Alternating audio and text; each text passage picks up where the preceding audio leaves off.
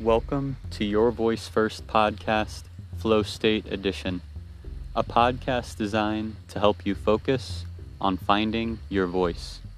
And I'm your host, Sweets, here to provide the voice talks for your work.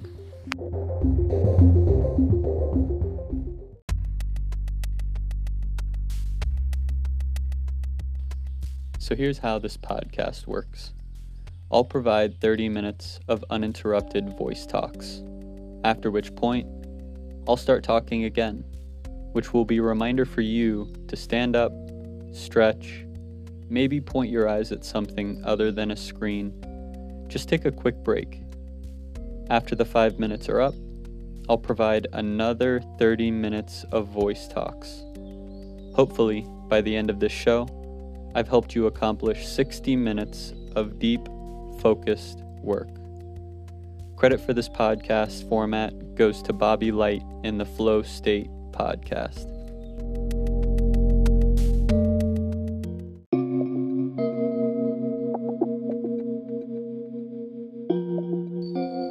If you'd like to accomplish more than 60 minutes of work, you can play each Flow State episode on repeat or create a playlist of several episodes. This works because the intro and outro of each episode combines for a total of 5 minutes, allowing you to stack your Pomodoros.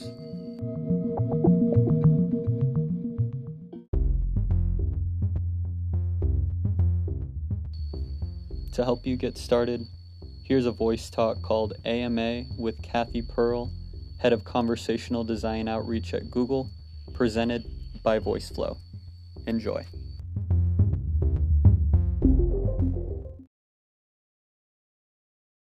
Thank you guys so much for joining in.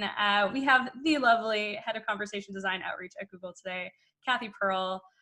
We're so excited to hear all of the new announcements that you have and to hear about the evolution that you've seen on the conversation design role so far.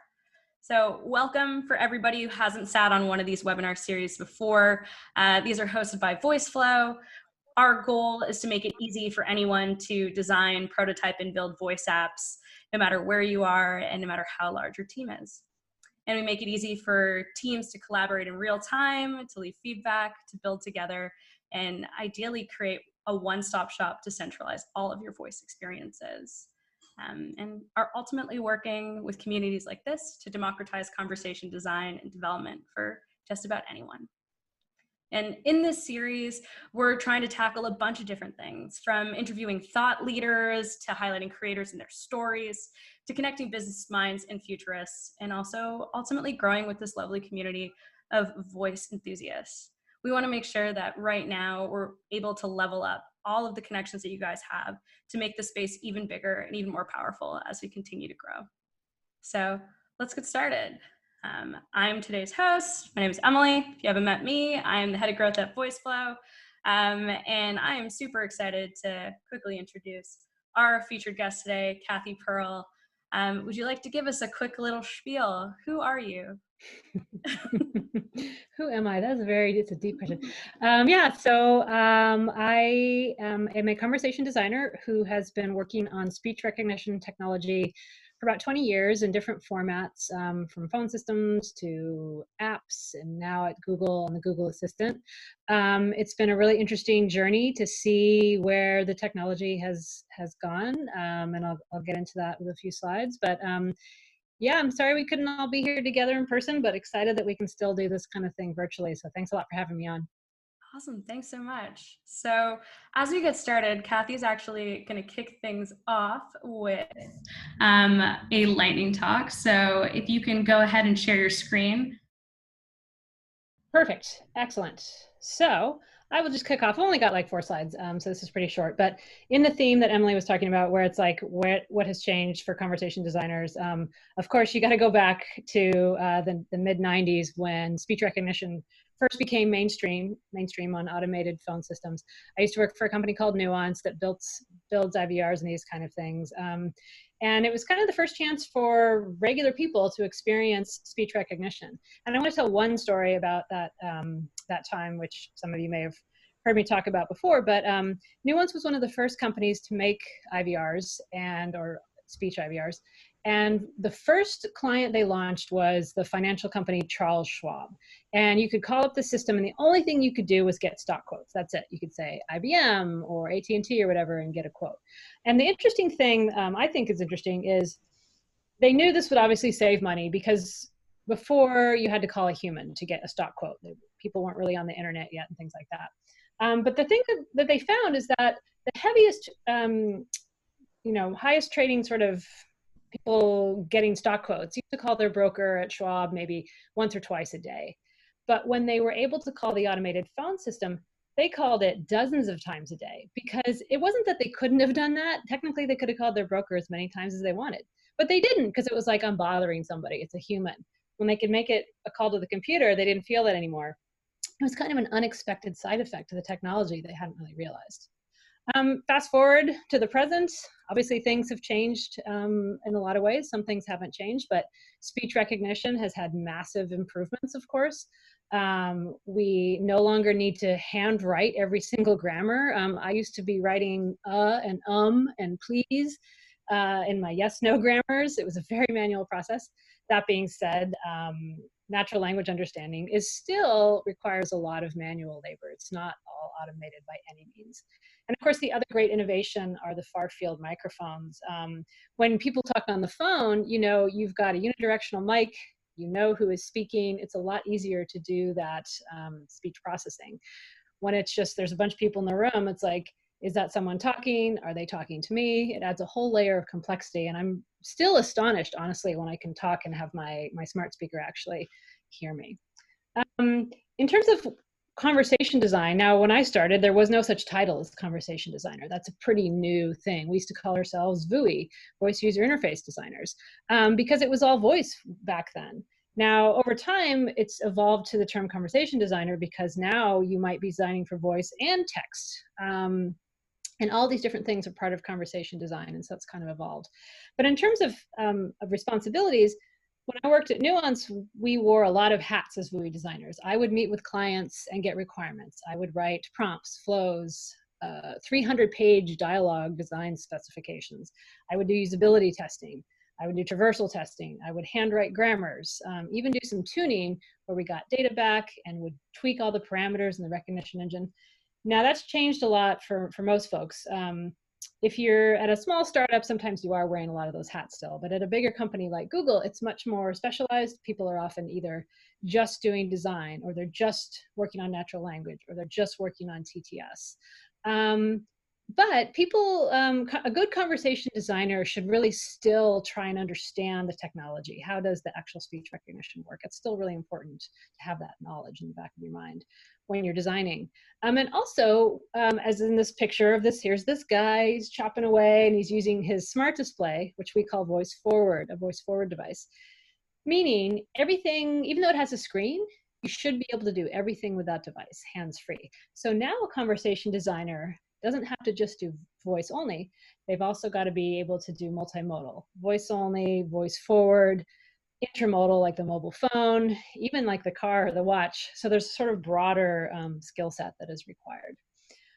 In terms of some stuff that's going on lately, obviously when COVID first started happening, we really had to scramble because people were really hungry for information, and we had to really ramp up our turnaround time to be able to add new information. And we added some things like you can ask for, what's the latest coronavirus news, and get updates and things like that. We also built some things like, hey, G, help me wash my hands, to help kids and adults kind of, know how long 20 seconds or 40 seconds are when you're washing your hands. So we've been trying to react and get ahead of all those types of queries that are coming at us, fast and furious. Finally, the last thing I just want to mention is what I'm kind of feeling very passionate about these days, which is feeling like voice technology is finally maturing enough to really help people who need it the most. For example, last year, Google launched Project Euphonia. So speech recognition has improved a lot, but it still doesn't work for everybody. And particularly maybe some people who may have things like ALS or they've had a stroke and their voice is hard for speech recognition engines to understand. Project Euphonia seeks to fix that and build those models that can help people kind of, who would benefit the most by being able to use their voice to do things. And then lastly, there's another app we released last year called Live Transcribe, which does as you might think. As you speak, it shows what you're saying on the screen, which is a great tool for people who are deaf or hard of hearing. So I'm really excited to see those types of things develop. And that's all I have. Okay, awesome. So you kind of mentioned this, and you started your career a while back, originally in IVR.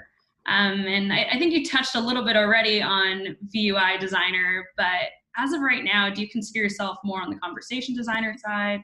Do you still see elements of that VUI, or how has that changed over the years? I definitely go by conversation designer now. And again, I think that's because although certainly a large portion of my job is still voice and voice only devices, I really want for people to understand that if you're building, for example, for something like the Google Assistant, which is a complex ecosystem that has all these different surfaces, a conversation designer should not constrain themselves to the voice only experience, which should be thinking more broadly about what is this conversation like when it's on a smart display? What is it like when I'm on my phone, when somebody might switch between speaking and then they're tapping and then they're typing? And to me, all those things are part of the conversation you're having with the Google Assistant. So a conversation designer will want to have that different, broader skill set. There are certainly folks out there who are doing voice only. For example, if you're working on phone systems, and I think you call yourself a conversation designer or a voice designer, whatever you're more comfortable with. But I think conversation designer encompasses more of the broader things people do now. Awesome. I think we've definitely seen a huge trend in more and more people adopting these types of titles. I know your LinkedIn's probably flooded with people who've been updating and getting more of these job positions, but it's really exciting to kind of see where that's going.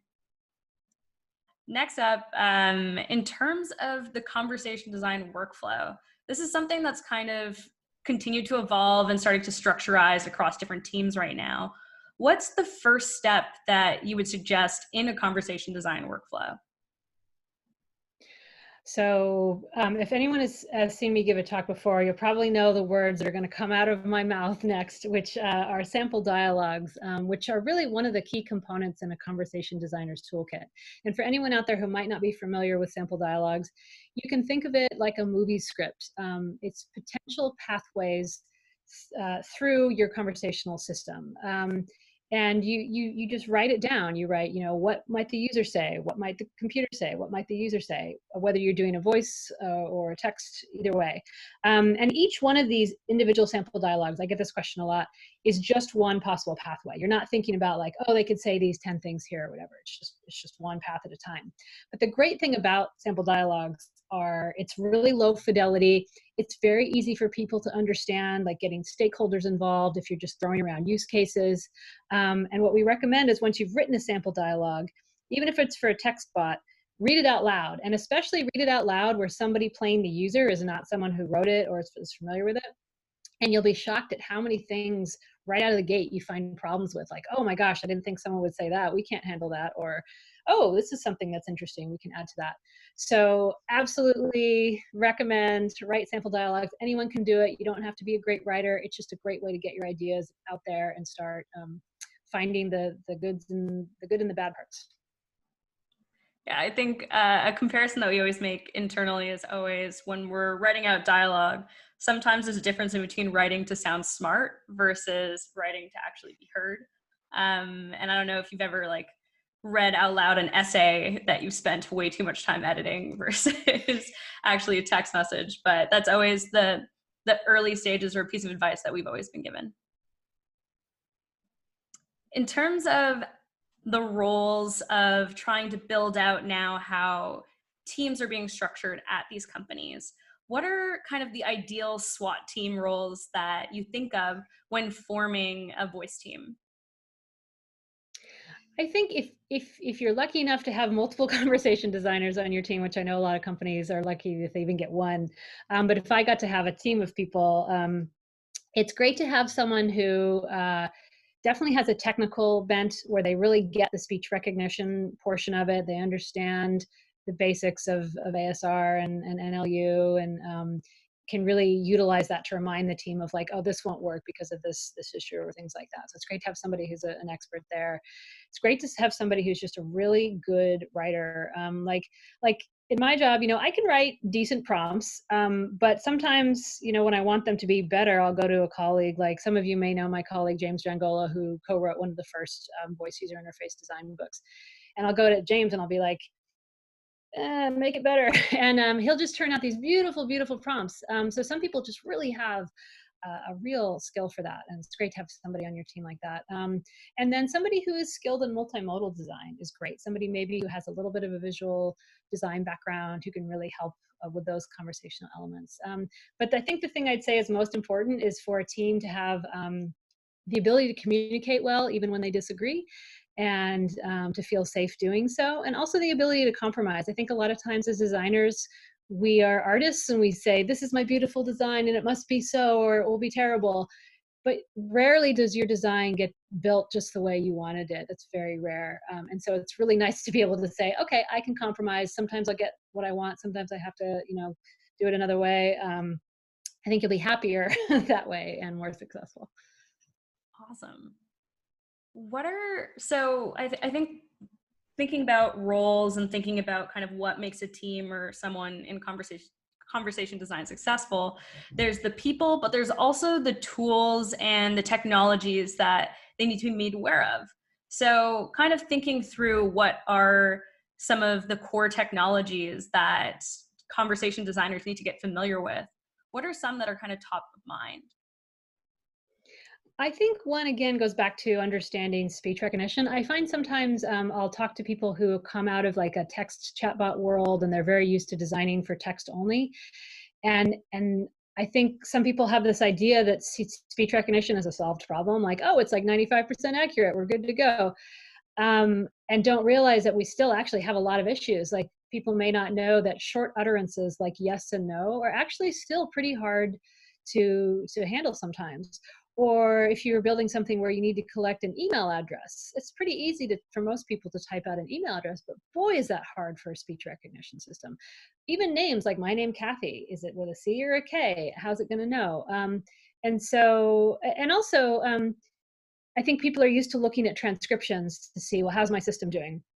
But transcriptions really just aren't always accurate, and sometimes you miss issues because you can't hear what was actually said. So again, I just think having that knowledge that speech recognition actually doesn't always work. Things like a voice assistant, you may say something, but it may not hear you speak.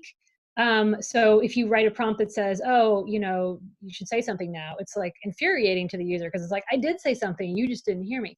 And so just having that knowledge can really benefit your design. Awesome.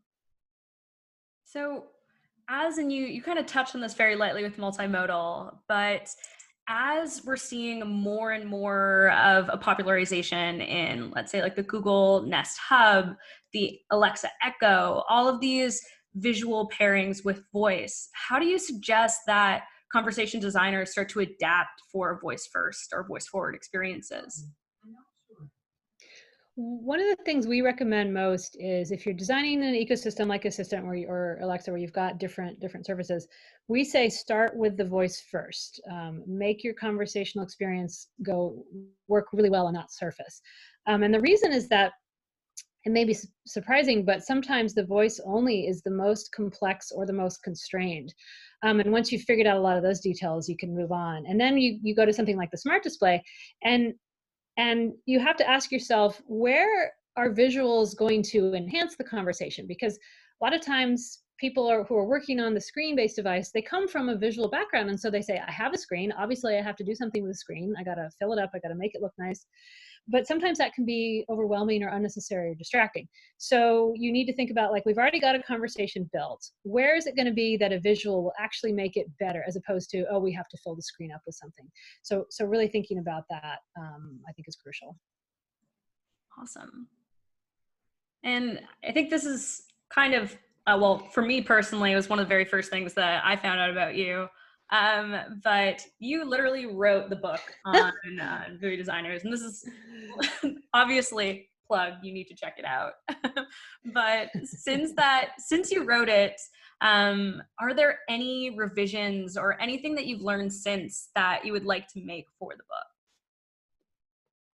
Gosh, yeah, I definitely get asked sometimes like, "Oh, when are you going to make the second edition?" And I kind of have this like start kind of shaking and sweating, like a flashback to writing the first book. But actually, this came up recently on Twitter. Somebody had posted something. We were talking about what does conversational mean, and then they pointed out that in my book I had mentioned sort of a contrast between command and control, conversational, and I realized that I've kind of shifted my thinking a bit since then. In that, I actually think now that command and control, I'm going to bucket that under conversational system. It's a subset of what of some, and this is a very philosophical debate that many people would be on both sides of. But if you think about, like, if I ask somebody, "Hey, can you close the blinds?" and they close the blinds and they don't say anything, did we just have a conversation? Some people say yes. I say yes. Some people say no. That's not a conversation. That's like a one-way command. But I bucket those into part of human conversations, and therefore I would say that command and control in computers are also. Anyway, so that's just one example where somebody pointed out something where I think my thinking has shifted. I'm sure there are other places in the book where in the last few years things have evolved a bit. So yeah, there's definitely things I would change, but I'm sort of afraid to even even start down that path. Are there any resources that you would recommend outside of your own book, or any place that you go to learn more about the space? For sure, and hopefully we can share some of these links. But Absolutely. there's a few places, like on Twitter. I recently posted a couple links of articles that I saw recently. One was a summary of conversation design courses that are available right now. There used to be kind of no formal courses you could take, but now there's multiple ones where you can sign up and learn online, and even sometimes get a certification. Another link I posted was about podcasts. There's tons of great podcasts out there about voice that you can learn from. Lots of great videos. On my website, kathypearl.com, I have an FAQ section where I also link to some other books that are interesting. Some books that aren't just about, say, voice design, but are about human conversation, like Talk, The Science of Conversation by Elizabeth Stocko, and how we talk. These are some great books that just help you understand how humans talk, which really I think is beneficial to when we design for computers. And I also have a link to an article I wrote called "How to Become a Conversation Designer," which again has some links and ideas for people who are looking to get started or looking for more resources. But the main thing I say to people is, the best way to learn is to try, and to make a plug for VoiceFlow, to use a tool like VoiceFlow that lets you just experiment. You don't have to be able to code to get something up and running. You can put it out there. You can get feedback. You will learn so much so fast. And I think that's the absolute best way to get started. Like 100% agree, not just because you plug VoiceFlow, but just in general. I know myself and our team greatly started to learn and really expedite how we think about the product by diving in, by building, by making it accessible for anybody. So absolutely love that answer. And this kind of, you've like literally have an article for this that I will definitely plug for this after. But let's say if you were to look back on Kathy 20 years ago, starting out, let's say today, what would you do now? What piece of advice would you give yourself as someone entering in the space right now? Oh gosh, that's a good question. One thing that you're making me think of is, like, when I worked on automated phone systems. It was a lot of fun and really interesting. I'd always loved the idea of talking to a computer, so I love that aspect. But what we were building was often not what real people necessarily wanted. Calling an IVR and having to say operator 6 times, really not a fun experience for anyone. And I kind of got turned off of the whole technology for a while. In the early mid 2000s, I was like, I'm done with this. Speech recognition isn't really helping people. It's just helping businesses save money, and I tried to turn my career into something else, but I got sucked back in. And now I feel like we have so many other opportunities to use voice technology for lots and lots and lots of different things. phone systems are still useful, they're still out there, but now, the smart speakers and things like that, and then like I mentioned, having things like live transcribe and tools to help people who maybe have mobility issues or they're visually impaired. And so I think what's great about starting nowadays is that you've got this whole world of things out there that you can do with speech recognition and natural language. And it's just I think an awesome time to start this as a career, because a lot of companies are realizing they need this. They might not know they need a conversation designer, and maybe you can help them understand that that's what they need. But it's a great time to get started in this. I think that the interest around it, that coupled with just how much noise is in the space right now, it's such an exciting time. And I know me personally, I'm so excited for it to be adopted even at the education level, where more and more people are learning about it faster before they get into their early careers. I know that would have been something awesome, at least when I was back in school. And this is kind of, it's a meaty question because it's covering a lot in a tiny, a tiny slide, but what are some of the key milestones that you've seen, some transitionary wins or periods in voice over the last 20 years? And kind of to follow up on that, what do you think's next? What are we sitting on right now? Some of the key milestones in my mind are, when speech recognition was first being created back in like the 1950s, it was speaker dependent. So you would train it for one person at a time. And even for many years, things like Dragon Dictate, Dragon Natural Speaking, still really benefited from personal training to recognize your voice.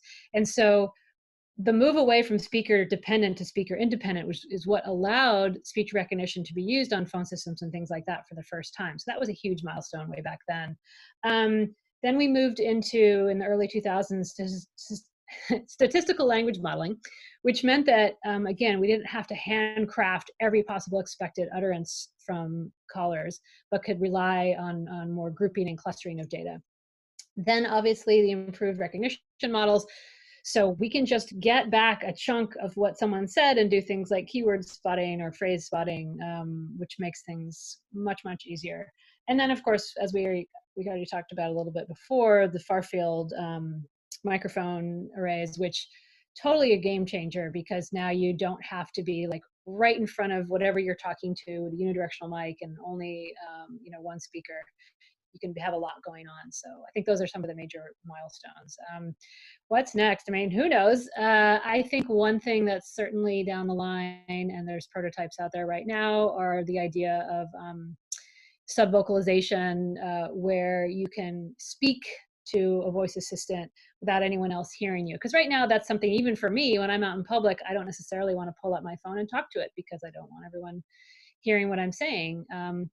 And there are things like at MIT, there's an experiment you can look up called Alter Ego, where they demonstrate a prototype of this. But I think that'll be a game changer, because I know it's probably because I'm kind of old school, but I'm not like a super fast typist on my phone. And there's a lot of times when I'd rather speak, but I don't. And I feel kind of encumbered by my phone because I can't communicate as fast as I want.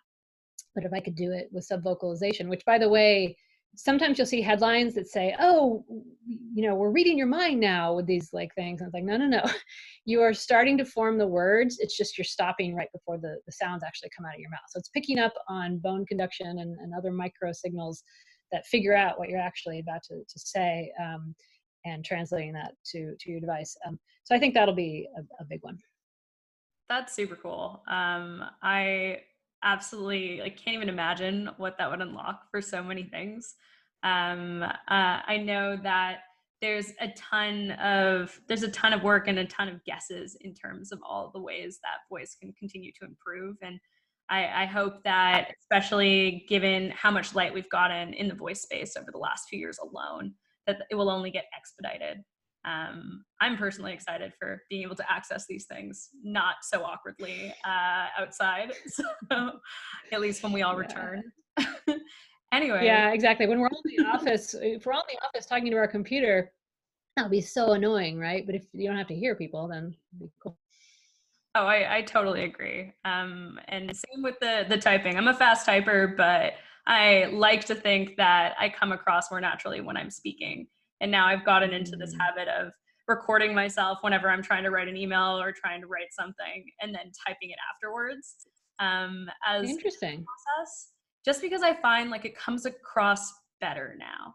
And maybe that's because I spend too much time talking to my various my various devices in my room right now. But at least that's a trend that I've started to see even amongst other friends that I know in the space. Hmm. Anyways, we have so many questions from the community, so I want to make sure that we get through as many as we possibly can. One of the questions, and we'll go through this in no particular order, so bear with us as we go through these. But the first one that we see here is, what are recruiters looking for in conversation design portfolios, especially for new grads? And I'm also really curious, what does a conversation design portfolio even look like? And how do you prepare one of those? That is a really good question. First, of course, I'll say, I can't speak for all companies or recruiters, but for myself, what I would look for in a portfolio, what I do look for is, obviously, of course, a portfolio should represent some of the work you've done. And as far as how do you represent that, especially if it's like a voice-only experience, there's some different ways, but I like to see process. I like to see like, we had this idea, or I had this idea, and here's my first thoughts about it. Like, here's a sample dialogue or a flow or something like that. And then I realized that's not going to work. And here's my revised flow. I love to see when people have insight, or like, oh, here's an aha moment I had during my design process, because nobody designs things perfectly from scratch. So when I see like a perfectly polished, finished mock or experience on a portfolio, I'm like, yeah, but how did you get here? In terms of how do you represent this kind of stuff, there's some different ways. One thing you can do, like if you're demonstrating something like an assistant action, is you could just record a video of yourself talking to it, or just audio. So you could have a recording of an interaction. And again, showing things like sample dialogues or flows or other artifacts of your project are also really useful. Another thing I advise people often is, there's always a range of, some people don't have a lot of experience. Some people have built like 50 things. I like people to highlight fewer things than more things, and go deeper into a few things, like go deep into one thing you've designed. And again, any aha moments you had or pivots you took. I find that really helpful, because it feels like I get to know your problem solving a little bit more. If I have to go to a portfolio and look at 15 different things to get a feel for what you do, it's going to be too challenging. Just remember, people who look at your portfolios probably don't have a ton of time. And so you want to pack a lot into, things. So you might pick like 3 projects, if you can, that are different, and expose different areas of your expertise, and highlight those. I also get asked a lot, like, well, I can't get a job because I don't have any experience, and I can't get any experience because I can't get a job. So in those cases, again, you can still build a portfolio with your sample projects. Again, like if you use Voiceflow or something and you make a prototype, you can use that in your portfolio. You don't have to use just stuff that was launched, or whatever. So that's a great way to get started, even if you haven't yet had the job as a conversation designer, but you want to show off some of your skills. That was Kathy Pearl on what she looks for when hiring for conversational design roles. For this 5-minute break, we're going to talk about using our voice in auto-suggestion to shape our subconscious into the people we want to become. The book we're going to look at today is Think and Grow Rich by Napoleon Hill. Here it is. Faith is a state of mind, and it can be induced through auto-suggestion. One comes to believe whatever one repeats to oneself, whether the statement be true or false. Each of us is what we are because of the dominating thought we permit to occupy our minds. Here's the 5-step self-confidence formula. 1. I know that I have the ability to achieve the object of my definite purpose in life. Therefore, I demand of myself persistent, continuous action towards its attainment, and I hereby promise to take such action.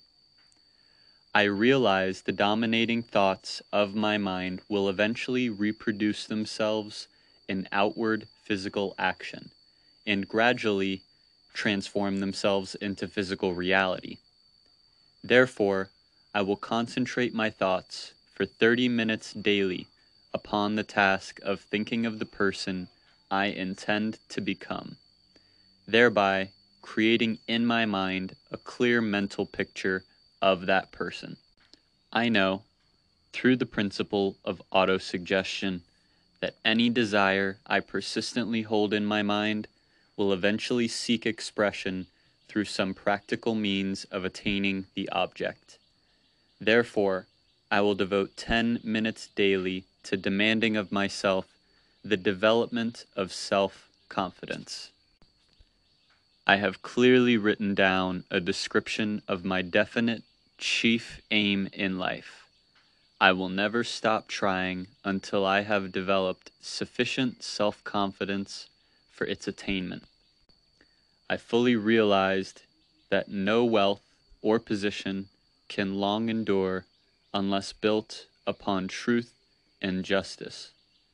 Therefore, I will engage in no transaction that does not benefit all whom it affects. I will succeed by attracting the forces I wish to use and the cooperation of other people. I will induce others to serve me because of my willingness to serve others. I will eliminate hatred, envy, jealousy, selfishness, and cynicism by developing love for all humanity because I know that a negative attitude towards others can never bring me success. I will cause others to believe in me because I will believe in them and in myself. I will sign my name to this formula, commit it to memory, and repeat it aloud once a day with full faith that it will gradually influence my thoughts and actions so that I will become a self-reliant and successful person. I really like the repeating it aloud once a day with full faith it will gradually influence my thoughts. This isn't some magic spell you repeat once, and with anything, it takes consistent, persistent focus and desire to manifest a change on any scale. And whether it's true or false, whatever you repeat to yourself, especially what you repeat to yourself out loud, eventually you come to believe. So knowing that, you can be at the mercy of social media or negative thoughts or the influences of others around you, and that can be the reality that you come to believe to be true. Alternatively, you can take it into your own hands and intentionally manifest the person you want to become through your words. Now, back to Kathy. Awesome. As you've kind of seen a bunch of different conversation designers take a stab at what a voice experience looks like, what are some of the top 3 mistakes that companies make when they start with voice applications? I think one of the top ones is you assume anyone using your system really knows what it's going to do, because we're so deep into whatever we're building, and so you have this very like open-ended, like, hey everybody, here's my action or my chatbot or whatever, how can I help you? And it's like, I have no idea you can help me. What can you do? And your user quickly falls off this cliff where they've typed or said something that you just can't handle. So I think people love the idea of having these like super conversational open-ended stuff, and that's great and all, but most companies can't actually build that. So it's okay to have a fairly directed thing like, welcome to Kathy's trivia game. Do you want to play easy or hard? Or a very direct question that's like, get the user to have a successful interaction right off the bat with a simpler question, before you kind of throw them into like, here's all the things you do. So I think being too open-ended and not explanatory enough is one thing. Another huge thing I still see in 2020 is just really poor air handling. Because again, you got to know that people are going to say or type things that you did not plan for. It is just going to happen. And if you just go with your default, like, I didn't understand, please say your command again, you're doomed. So really investing in that is something I still see people not doing. And then finally, I think one thing I also still see is people write a prompt and they think, okay, I've asked the person for this question. They're obviously going to answer with something related, a direct answer, and people often don't. And designers or the builders think, what's wrong with these users? I told them what to say and they didn't say it. Come to terms, accept that humans don't just reply exactly the way you want, but they're not going to say something bizarre out of the blue. Like if you say, how many people in your reservation, they're not going to say, how tall is Barack Obama? But they might say, do you have outdoor seating? Perfectly legitimate question. And you should be able to handle sort of those domain specific things that people say.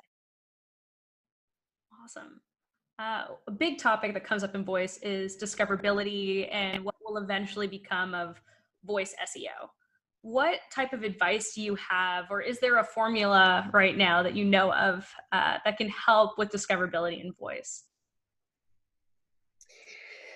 I agree. This is one of the biggest challenges out there.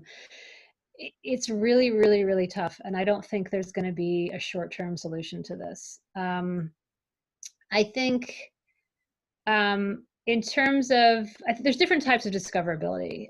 There's discoverability about what can be done within your own experience, like within your own chatbot or within your own action or skill or whatever. And for that, there's some different strategies you can take where we have this idea of the just-in-time help, where you don't, for example, overwhelm your user with the 15 things you can do right out of the gate, because they won't remember because it's not relevant to them at that time. But instead, you look for, like, if they do something that's related to another feature you have, if they complete that first task successfully, you might throw in a, like, well, by the way, you can also do related thing. And that's a better time for their brain to kind of absorb it. But it's this huge problem right now because there's thousands of things these voice assistants can do, and who knows what they are. And to get past that, we're going to have to get to the point where people can really say things in a huge variety of ways and still get to where they're going and not have to know, like, keywords to get somewhere. And that's slowly evolving, but I think to me that's kind of the area where this technology is kind of the most behind. Nice. Another question from a master's student at CMU. He says, my team's currently working on a voice interface, and they're working on a program that's for the underserved. One of the challenges that they're facing is creating an interaction that conveys empathy. What are your thoughts on creating voice interfaces that convey empathy or are able to convey different types of emotion? It's great that you're thinking about that. That is certainly very challenging because you really have to walk that line where sometimes you can say something and it can anger people because it's like, that's fake. You're not really sorry that I feel bad today or whatever. So you have to carefully walk that line where, like when I worked at a company on a health virtual nurse avatar, and we were in sensitive situations, one thing we found is that it's easier to show the empathy and the emotion in positive areas. Like if they did really well on a particular health thing that week, you might say, great job. And people were usually like, yeah, good. That's nice that it says that. Whereas if, again, if you said something like, I'm really sorry that you're feeling bad, a lot of people would be like, no, you're not, you're a bot or whatever. But on the other hand, sometimes what people can still make people feel better is acknowledgement. We know this about people. When someone is telling you about this difficult interaction they had with their boss, they don't want you to say, like, well, here's what you should have done, or things like that. They want you to say, like, oh, sounds like a hard day. And that's a much, I think, better line to walk, because what you're doing is you're just basically validating what they said. You're not making a judgment. You're not saying how you feel about it. You're just saying, that's what happened to you. I'm here and I heard you. And that is powerful. And even when a bot does it, it can be powerful. So I think that's a little bit of a safer way to acknowledge a difficult situation or something without putting a judgment that the bot is having about it. Awesome. Next question is from Nicole Merrill asking, what role do you see UX playing in conversation AI? With respect to that, there's a ton of questions on just other roles that already exist in other teams. How do they play in with the conversation design workflow?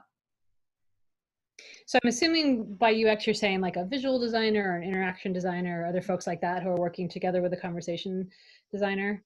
Um, and in that case, that's a great question because that's something that's so relevant today. And the best teams, I think, and this is hard, but the best teams, I think, try to come up with collaborative tools and processes to help them work together.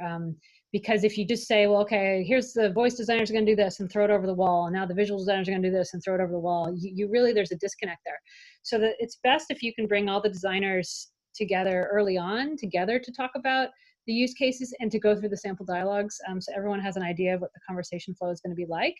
And then ideally you'll have a tool where you can share assets and have both the prompts and say the cards or whatever the visual assets are together, so that even if maybe one person is working on the visual assets and one person on the prompts, they can still see what they look like when they come together, and both sides will notice problems that might come up, like that prompt does not go with what I created here in this asset, or vice versa. So tools and process, again, not easy at all, but just knowing that working together early on is going to help save pain later. What is the shortest answer you've given to the question, so what exactly is your job? I should really have a better answer to this. My shortest answer is not very short, which is I usually try to ground it and say, have you ever interacted with Siri or Alexa or the Google Assistant? I work on making those conversations better. I mean, that's still pretty short. So that's still good. Another question that we have in here right now, I'm going to kind of combine two. What are some of the biggest unsolved problems that you see in conversation design right now? And are there any things that you imagine in the next few years that voice might be able to solve that it currently isn't? So I think, again, discoverability is going to be my number one. I think my number two is, I talk a lot about like, hey, you've got to have great error handling, but let's be honest, that is a big time sink for designers and developers. There's a reason that people often reuse generic ones, because it takes time, it takes effort. So I think there may be some strides, hopefully soon, where maybe what can be done is that maybe there could be like a more auto-generated first pass at these more context-specific error handling prompts, and then a human maybe could just go back and review, as opposed to having to handcraft them all. So I think hopefully in the near future we'll move towards a sort of a hybrid model where maybe portions of your design are auto-generated, and then again, you're still going to need a human reviewer most of the time at this point to help with that. So those are a couple things. I'm trying to remember what the end of the the end of the question was. The end of the question was, are there any things in the next few years that you think voice will be able to solve that it currently isn't today? So I guess those are the things I hope it would be able to solve some more, because right now it's just expensive and time consuming to create new experiences, because you do need like a conversation designer to design, and you need a developer who has the time and resources to create those designs. And it's just not super scalable. So a small company comes in and they want to build a really awesome voice experience, and they don't have a conversation designer. What do they do? And so it makes it hard to make it. There's no kind of WordPress type thing yet. I mean, I know that tools like Voiceful and stuff are really striving to make that happen, but it still takes a skill set to think and craft the design. The next question that's come up is around voice commerce. So we've spoken and we've seen a lot of interest around people being able to purchase using their voice, or people being able to incorporate commerce into their designs. Do you think that this will become more and more of a popular topic? And is there anyone that's doing that really well right now? This is definitely not my area of expertise. So I would say that I think we do have to come to a model for how conversational experiences can tie into, revenue and things like that. I think we're still very much in the early experimental stages of that, and that I'm not sure anyone has figured it out. Certainly, I know there are skills and actions like, rain sounds and stuff, that do end up being able to make money, but I think it's just such a new paradigm that we haven't figured it out yet. And thinking about something like, if you're a brand, what does it mean to put your brand on voice? Maybe putting your brand on voice isn't necessarily like something that leads to a purchase, for example. Like, let's say you sell shoes. Maybe your voice experience isn't to buy shoes, because that's kind of a hard thing to do over voice only.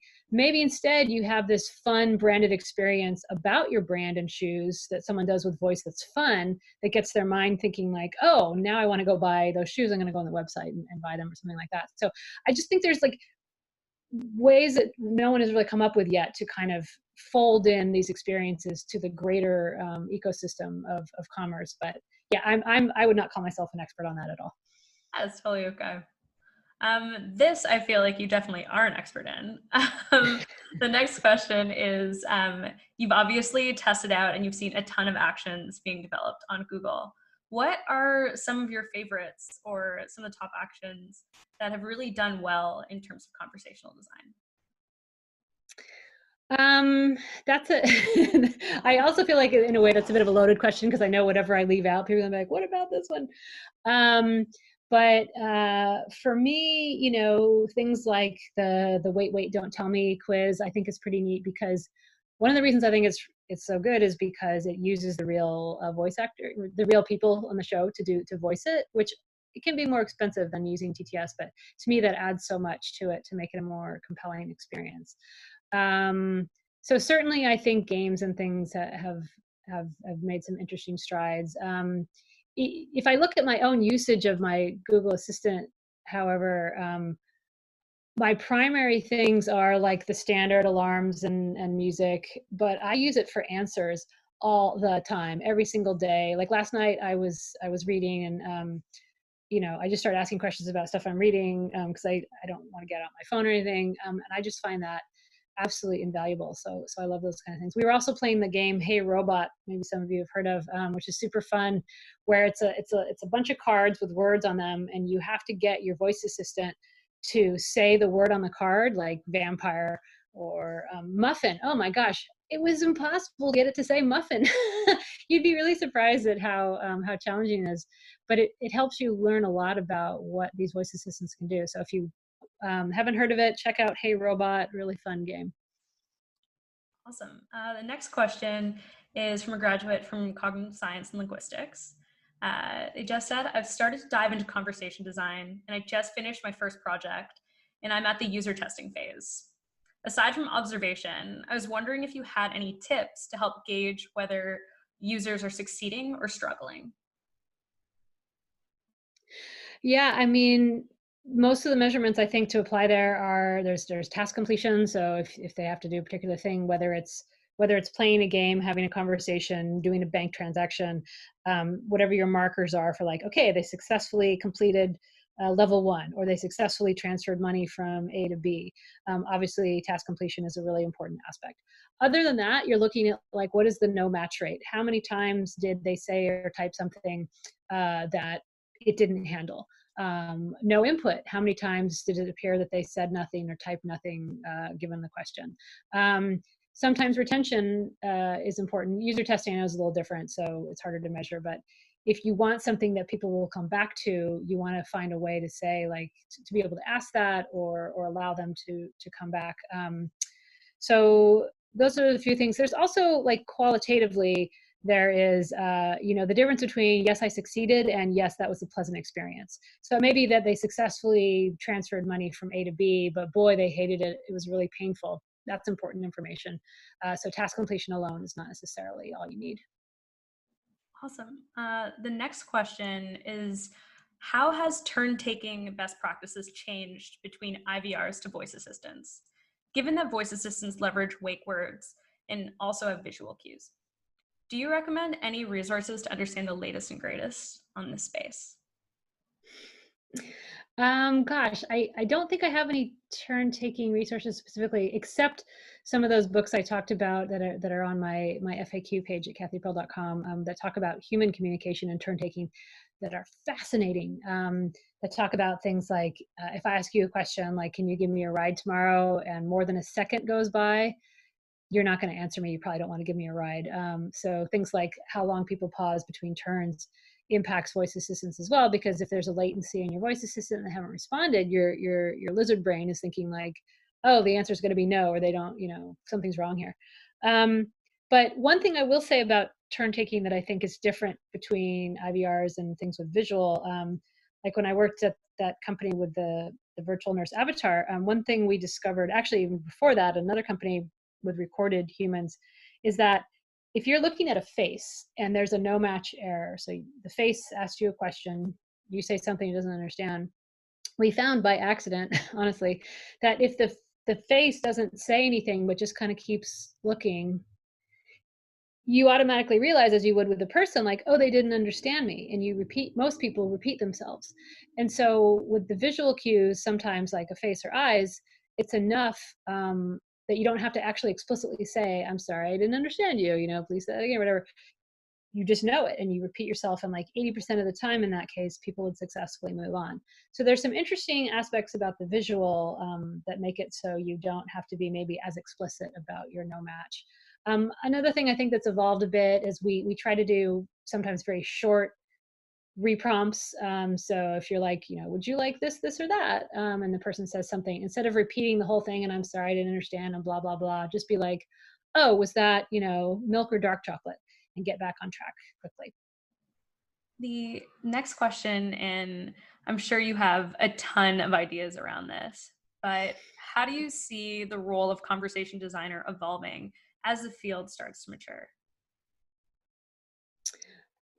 I think, and I'm obviously biased, but I think that conversation designers tend to often have good systems thinking, and by that I mean they're often not just thinking about that individual prompt, but they're thinking about like, how does this tie into the end to end? Like, where is the user? Are they in the kitchen chopping vegetables? Are they in the car? Are they on a walk? That's the mindset that they're in. What's going to happen at the end when they get this information? And I tend, and again I'm biased, but I tend to see that a little more in conversation designers sometimes than say as a traditional visual designer. And I think we should lean into that strength and become, sort of leads on projects. So a project might have multiple designers, but maybe the conversation designer can also play the role sometimes of like the overarching, like, I'm going to make sure all the pieces are fitting together, and that the whole flow works well together. And so, I'd like to think that we can build that as a strength. Awesome. The next question's around validation. So, as you're building, how do you validate if the final product, whether it's bot or voice, has reached your goals after IT programming teams have done their job? Do you use a tool, or is there a methodology for that? Um, Certainly, like at Google, we have our own sort of in-house tools, but there's other companies out there like Dashbot who can help do that type of measurement. But I think that the most important thing is to define your goals in the beginning and not add them on at the end after you've already launched, because it's you can we're all just sort of naturally biased to think about things differently, post launch than we are before we even get started, in to our favor, to think of goals that are in our favor. So number one, establish them early on. But number two, again, you have to think about your use case. For example, retention for certain things like a game might make a lot of sense, and if your users aren't coming back, that's bad. But you might build something where honestly they use it once every 6 months, and that is completely fine. So you have to set that correctly. Also, sometimes I see people go down the path of looking at length of conversation, like, oh, if they had a long conversation, that means we were successful. Sometimes that's true, but sometimes it's not. It's only one aspect of it. Again, looking at no match rates. Where are the places where we're failing the user the most? You look at a funnel of dropouts. How far do people usually get before they drop out, and what's going on there? Why are they dropping out? Is that okay? Are we missing something? And then again, if you can do qualitative and actually talk to people who've used it and say, what went well for you, were there any challenges, things like that, to find out not only could they be successful, but was it a good experience as well. Great. And I think we only have time for one more question. This one I've seen so many tweets about since COVID, and I know that you have a kid at home too, so I'm curious to hear your take. But how do you feel about kids interacting with voice experience interfaces compared to adults? Are there anything that's exciting or anything that stands out to you? Yeah, so my son is 12 now, but we've had smart speakers in the house for years, and it's been interesting watching him evolve with them. I think they're great for kids. I know there's people have different opinions, but um, wow, there's a few reasons for that. One is watching my own son. I was shocked at how many things he would try that didn't even occur to me. I'm an expert in this field, and he would be like, "I'm going to try this." I'd be like, "That's not going to work," or whatever, and it would, or whatever. And he was just really open to exploration, just trying whatever. And I think that's an awesome thing. And kids are more likely to have that than adults. The other thing is it can give a kid a little more uh, influence in the house. So, for example, when I was a kid, I had a boombox and I listened to the radio and I taped stuff off the radio, and that was my music. We don't have that, and a lot of households don't have that anymore. So the only music he could choose was what I or my husband chose. And once he was able to speak to the smart speaker and choose his own music, it opened up music to him in a way that wasn't there before. And I loved to see that. Now that he's 12 and he's doing school at home, he uses the Google Mini in the dining room for setting alarms to remind him of things, asking homework questions, uses it a lot. So the whole family uses it. And I think it's pretty neat to watch kids and see how they interact. Yeah, I think that we've seen so many like adorable videos ranging from like 3-year-olds or 4-year-olds who are just like asking the same question over and over and over again, to Yeah. parents playing games with them, for them even just occupying some time when you need a breather and you're locked at home. It's really exciting to see that like genuine magical moment for kids who are experiencing an interface without the bias of what we have today. Yeah, and one other aspect I like about it is the screenless nature of a smart speaker. Like I often talk about at dinner, we don't have devices, but we have questions, and now we can just ask the voice assistant, and it joins the conversation, and it's not me like, okay, one sec, I'm just like lost in my phone forever. So I like that too. Yeah, so I think it's I've maybe heard a little bit too much Perry Grip and Weird Al at this point because he likes to listen to the same songs over and over, but overall for us it's been a real positive experience. Awesome. Well, I just want to say like thank you so much, Kathy. This has been really, really great. Is there any kind of like parting wisdom that you have before we wrap things up? Beyond everything. I don't think so. Like I said earlier, I just think it's a great time to be a conversation designer, even in this weird time in the world we're in. I think there's so much opportunity out there, and so many companies and people are realizing the importance of this role. There's more opportunities than ever. So, go out there and build stuff. That was Kathy Pearl on how COVID-19 has created a lot of opportunities for creatives to enter the voice ecosystem. To end this episode, I'm going to share one more quote on the power of your voice in shaping your thoughts. This comes from one of the books Steve Jobs always recommended, Autobiography of a Yogi by Paramahansa Yogananda. Here it is. Master told me shortly after he had healed me. During convalescence after a severe illness, I visited Lahiri Mahasaya in Benares. Sir, I said, I have been very sick and have lost many pounds. I see, Yukteswar, you made yourself unwell, and now you think you are thin. This reply was far from the one I had expected. My guru, however, added encouragingly, Let me see. I'm sure you ought to feel better tomorrow. My receptive mind accepted his words as a hint that he was secretly healing me. The next morning, I sought him out and exclaimed exultingly, "Sir, I feel much better today." "Indeed, today you invigorate yourself." "No, master," I protested. "It is you who have helped me. This is the first time in weeks that I have had any energy." "Oh yes, your malady has been quite serious. Your body is frail yet. Who can say how it will be tomorrow?" The thought of a possible return of my weakness brought me a shudder of cold fear. The following morning, I could hardly drag myself to Lahiri Mahasaya's home. "Sir, I am ailing again." My guru's glance was quizzical. "So, once more you indispose yourself." My patience was exhausted. "Guru Deva," I said, "I realize now that day by day you have been ridiculing me. I don't understand why you disbelieve my truthful reports. Really, it's been your thoughts that have made you feel alternately weak and strong." My guru looked at me affectionately. "You have seen how your health has exactly followed your self-conscious expectations. Thought is a force, even as electricity and gravitation. The human mind is a spark of the almighty consciousness of God. I could show you that whatever your powerful mind believes very intensely would instantly come to pass." This quote reminds me that the thoughts I choose to focus on determine the reality I'm living in. Choose your thoughts, choose your destiny, and find your voice.